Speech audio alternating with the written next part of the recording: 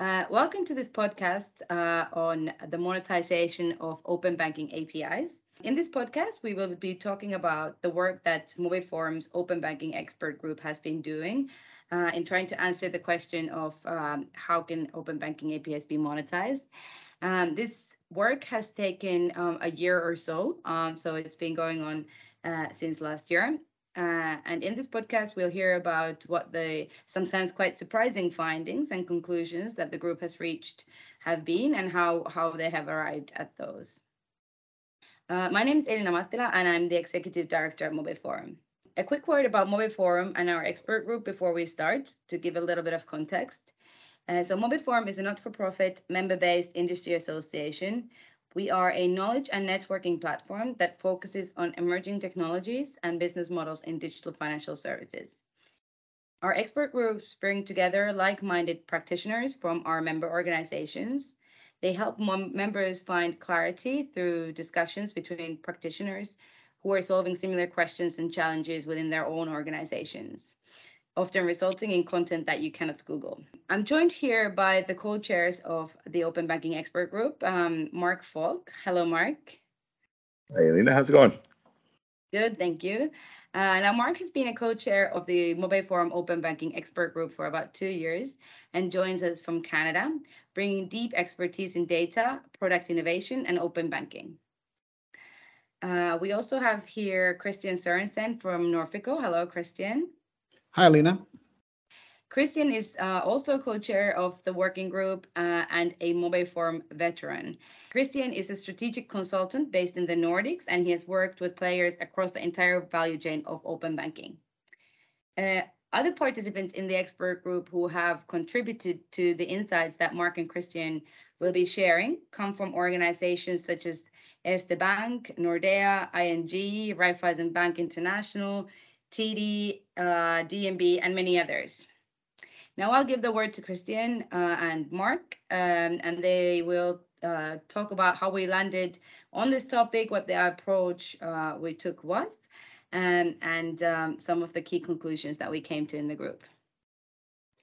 Thank you, Elina, and maybe just to pick up on your words about the expert group, and for those unfamiliar with the expert group's work in the Mobiforum, it's important to highlight that it's a group consisting of experts, not just the chairpersons hosting the group, but the actual participants in the group.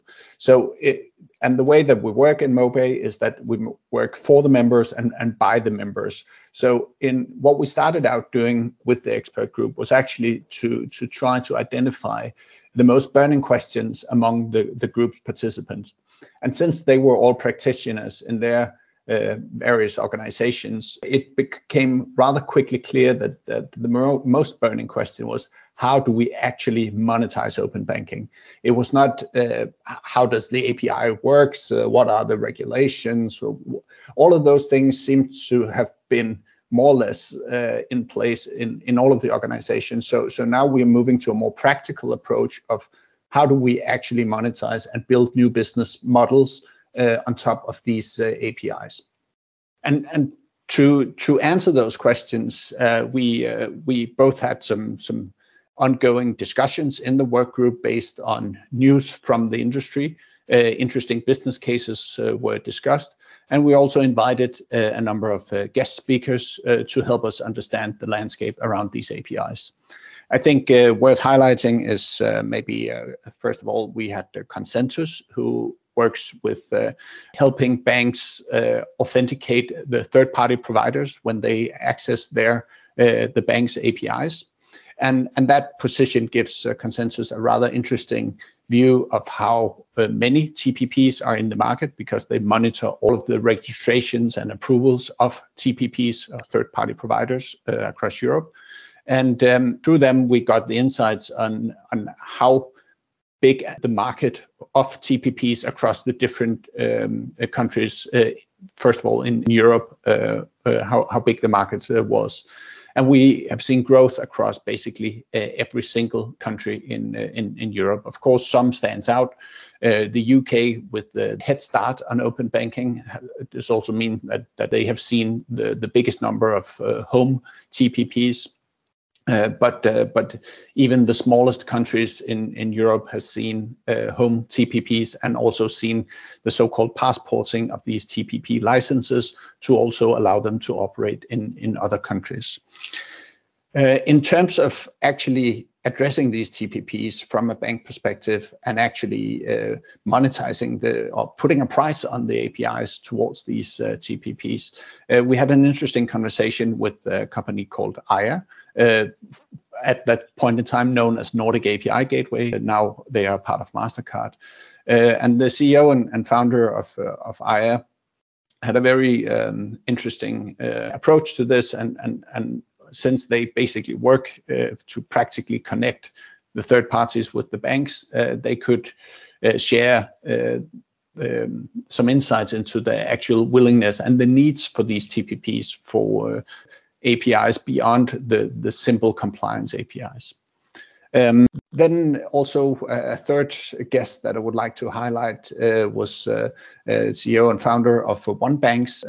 OneBanks is a very different open banking initiative, as it's actually physical banking. OneBanks, they create bank branches in remote areas where bank branches have otherwise been closed, because it has not been sustainable for the larger banks to uphold their presence in these smaller communities. But through open banking access, you could actually be a physical aggregator of banking services and thereby providing branch banking to customers in more thinly populated communities, which was a very surprising and interesting use case for open banking. And it also I think challenged our thoughts on open banking beyond digital, so that open banking could actually also apply to the physical world.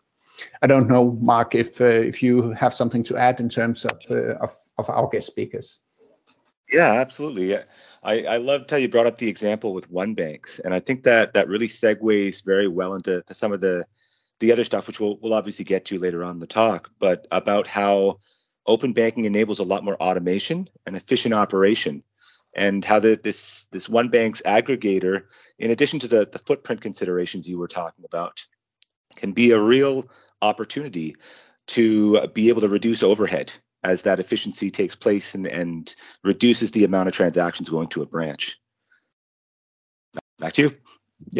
Yeah, good, very, very good point, and thank you for that. And I think that also it fits very well into to what we did next, where we tried to basically categorize the different types of monetization models that a bank could apply to their open banking strategy.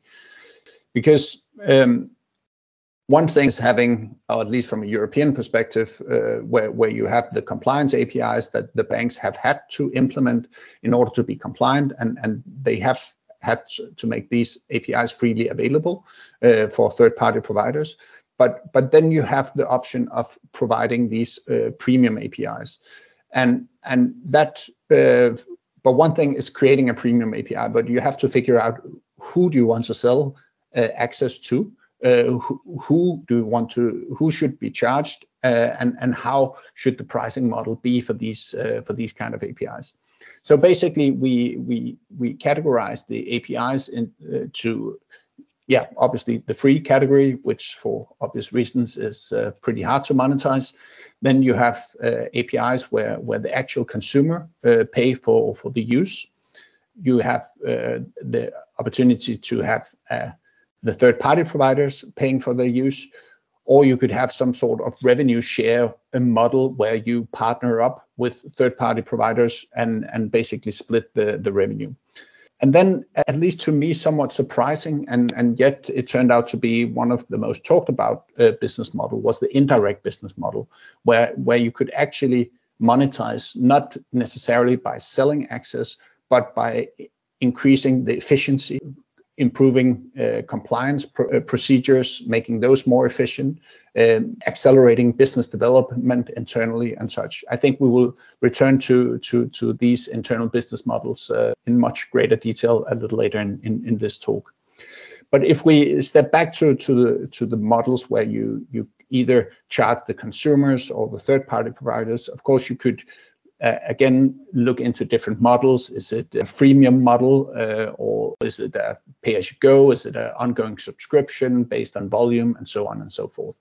And I think that kind of categorization also helped some of our colleagues and members in the group actually doing some of the business modeling that they were required to do in their respective organizations. I don't know, Mark, is there anything else to add in this overarching categorization? Is there anything I forgot to mention? No, I think you covered pretty much all of it. And again, we'll probably talk a little more about it later, but with the indirect, I think building on your point about how it ended up being talked about a lot, I sense that a lot of the interest was because it was so much lower risk than others. You don't need to deal with an external consultant or external customer. You don't need to figure out your marketing campaign or any of that. It's really you're your own customer, and you control the pace of adoption and how quickly it goes.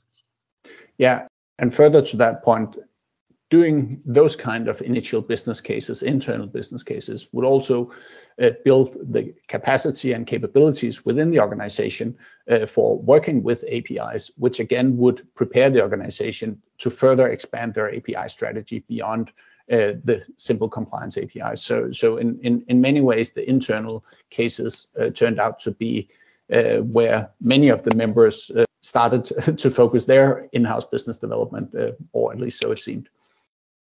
But maybe we should step further to how we actually went one step deeper into the API and monetization. And I'll, as you were the ones hosting the coming workshop or the upcoming workshops we had on those topics, I'll hand over to you, Mark, to take us through some of the process that was basically designed for this working group.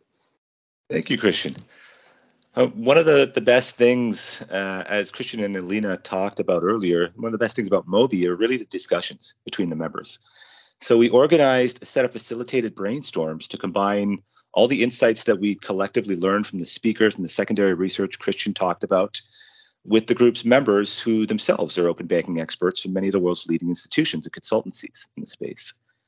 And the process was really designed to be reusable. So members, and in this case, listeners like yourselves, could duplicate it internally in your own orgs and come up with your own customized list if you want to. The way that we did it was by guiding participants to break down the question into more easily answerable parts. The first centered around what problems are large enough to be monetizable, which we looked at from the perspective of customers, FIs internally, and TPPs, the requesters of the data in this context. And for each of these, we provided some prompts to the participants as thought starters. For example, for customers, what kind of banking or accounting frustrations and costs do these customers deal with? Or what reasons have historically caused them to switch financial providers? For FIs, questions like, are there any expensive or inefficient customer acquisition, servicing, or compliance costs you deal with that might be reduced? For TPPs, do they need a better API service than the mandated minimums? Or is there cleaning or classification or labeling of data that would be valuable and which is expensive or impractical for them to do themselves? In the second exercise, we challenged the group by asking what data is available. Not just what's mandated, but what could also be made available possibly for an additional fee, as Christian was talking about earlier, and what data could be derived by summarizing or analyzing the raw information to make it more valuable. We looked at this from the perspective of consumer data, business data, and in this case, data from business clients, and metadata, which is data about data or derived data. And we challenged the group to think about first data that their org holds today, but also data that's available from other sources that their org doesn't hold today, but could potentially be made available. For example, to a closed loop legal database that's an important part of financial processes. Then we asked them to look at derived data from raw information that's mandated, such as extracting proof of income from account transaction data. In the third exercise, we asked the group to brainstorm how the identified data assets in exercise 2 could be used to help solve the identified problems in exercise 1, and do this in ways that could be practically monetized. It again was broken to get down into three categories: selling premium APIs to TPPs, new internal data uses, or charging the client directly, which again ties to the hierarchy of use cases that Christian mentioned earlier. And it's much clearer if you read the report, which I'm sure we'll be providing a link to later. And in the case of charging clients directly, most of the discussion centered around business as the clients here, because usually with a business, if you could save them $1 or make them an extra $1, they're usually happy to pay some percentage of that to make it happen. Consumers are a little bit less willing to pay extra money for this type of thing. Some of the thought starters that we provide to the group are, can we save TPPs time and money on having to process the data that they get? Can this data be used in ways that reduce cost for us or our clients? Or could we use it to deepen our customer relationship or otherwise improve our service to them? There's a lot more to the results than we could realistically share in the podcast, I think. So we definitely recommend reading that report. But Christian, why don't we together share some of the interesting takeaways here? Yeah, absolutely. And I think to the point about the data, I think one of the most important findings was actually the vast amount of data available. I mean, in some ways, it's not surprising that banks hold a lot of data. And of course, that has been on the strategic agenda of most banks and FIs for years. All of the data, the new oil discussions have been ongoing for years. But it seems like open banking and some of the internal use cases of open banking is maybe finally a way to crack open the business case of actually monetizing some of the data that the banks hold.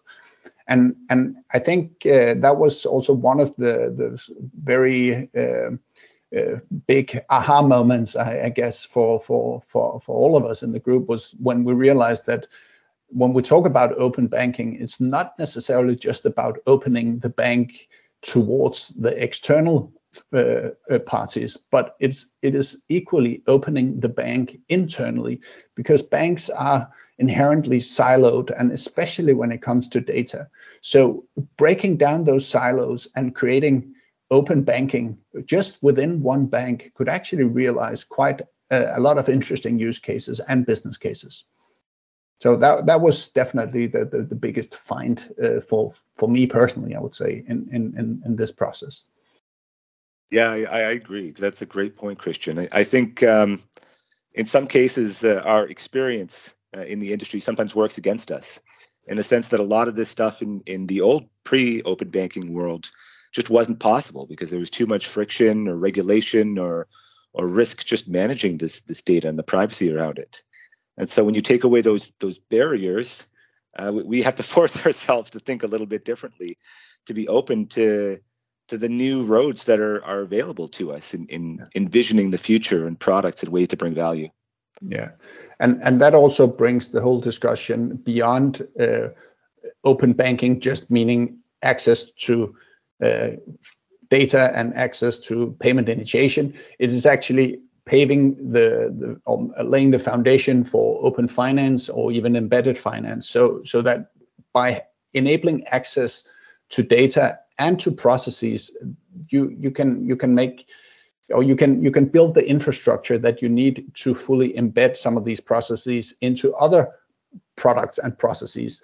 And I think that is very much part of the transformative journey that open banking is starting or helping catalyze for many of the member banks here. Absolutely. Where my head's kind of going on that is maybe we should give the listeners a few examples so that we're not talking only at high level. So some of the ones that kind of came up that I personally found very interesting, and maybe you have some others, Christian, was first of all the idea of reusing pre-validated KYC packages. I think most institutions spend a tremendous amount of time and overhead first gathering, then validating, and managing all of the back office around KYC. And so if that could just become almost one button, one click simple, where you've got a KYC package that's already been validated and is meeting all of the government requirements, that can be massive savings. There's also opportunity around reduced form filling overhead and populating known data about clients when they're getting a new product, and generally making a lot of these processes self-serve.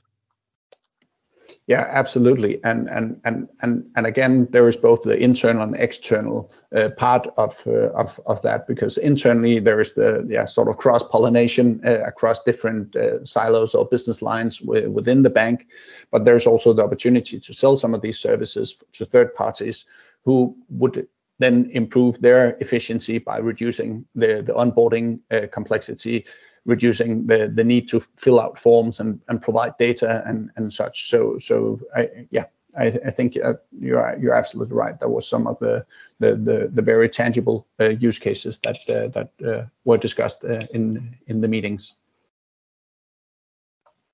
Yeah, it's I think one of the biggest insights for me out of this exercise is just how much more opportunity there is than I think almost all of us expected going into it. Between all of these different business models and different ways to derive and augment the value of existing data, if we kind of take a first principle step back and look at all of the different ways this data is being used today, and the many billions of dollars of value, be it in simpler accounting or advisory services that it's being used for today, that's still a small fraction of all the different use cases that data could be applied to, but simply hasn't because the friction's been so high. And so this is really unlocking a whole new world. And one of the things that excites me the most is when does the ecosystem get to that hockey stick moment, where it stops being about just regulatory compliance and starts being about almost a gold rush to these new opportunities.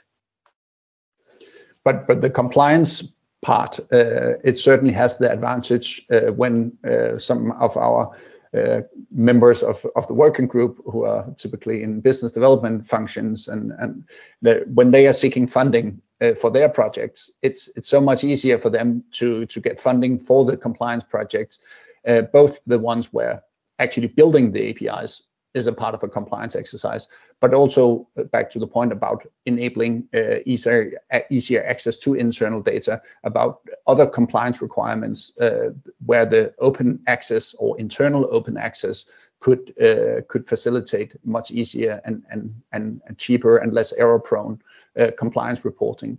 So that could basically justify some of the investments being made, and we could see from some of the members that that was quite good ammunition, so to speak, in their internal organizations in order for them to justify the investments that they would like to see done into the open banking development that they were doing. Yeah, that's a great point. Things look great on paper, but we actually have to get all the support and the building to make it work, right? Yeah. And I mean, maybe a final conclusion from my side was also the fact that some of these, I mean, even though that we have discussed lots of different use cases, lots of different ideas, the actual risk of implementing these were surprisingly small, because it could be taken as a stepwise approach. You didn't need to do any big bang in investments or big bang deployments to start harvesting the benefits or start reaping the benefits of the investments that you were doing into the whole open banking space. So I think that was very encouraging for the members, that okay, we could actually get started fairly easy, fairly quickly, and we can even document that this can be done, and here are the savings that we could achieve, or here are the goals that we could achieve. So I think we helped our members and colleagues accelerate their in-house development. Yeah, just one parting thought.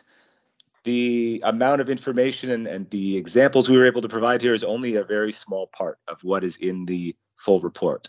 So we definitely recommend that everybody listening go and take a look at that. If you like the depth that we covered here, there's way more for you to take from over there.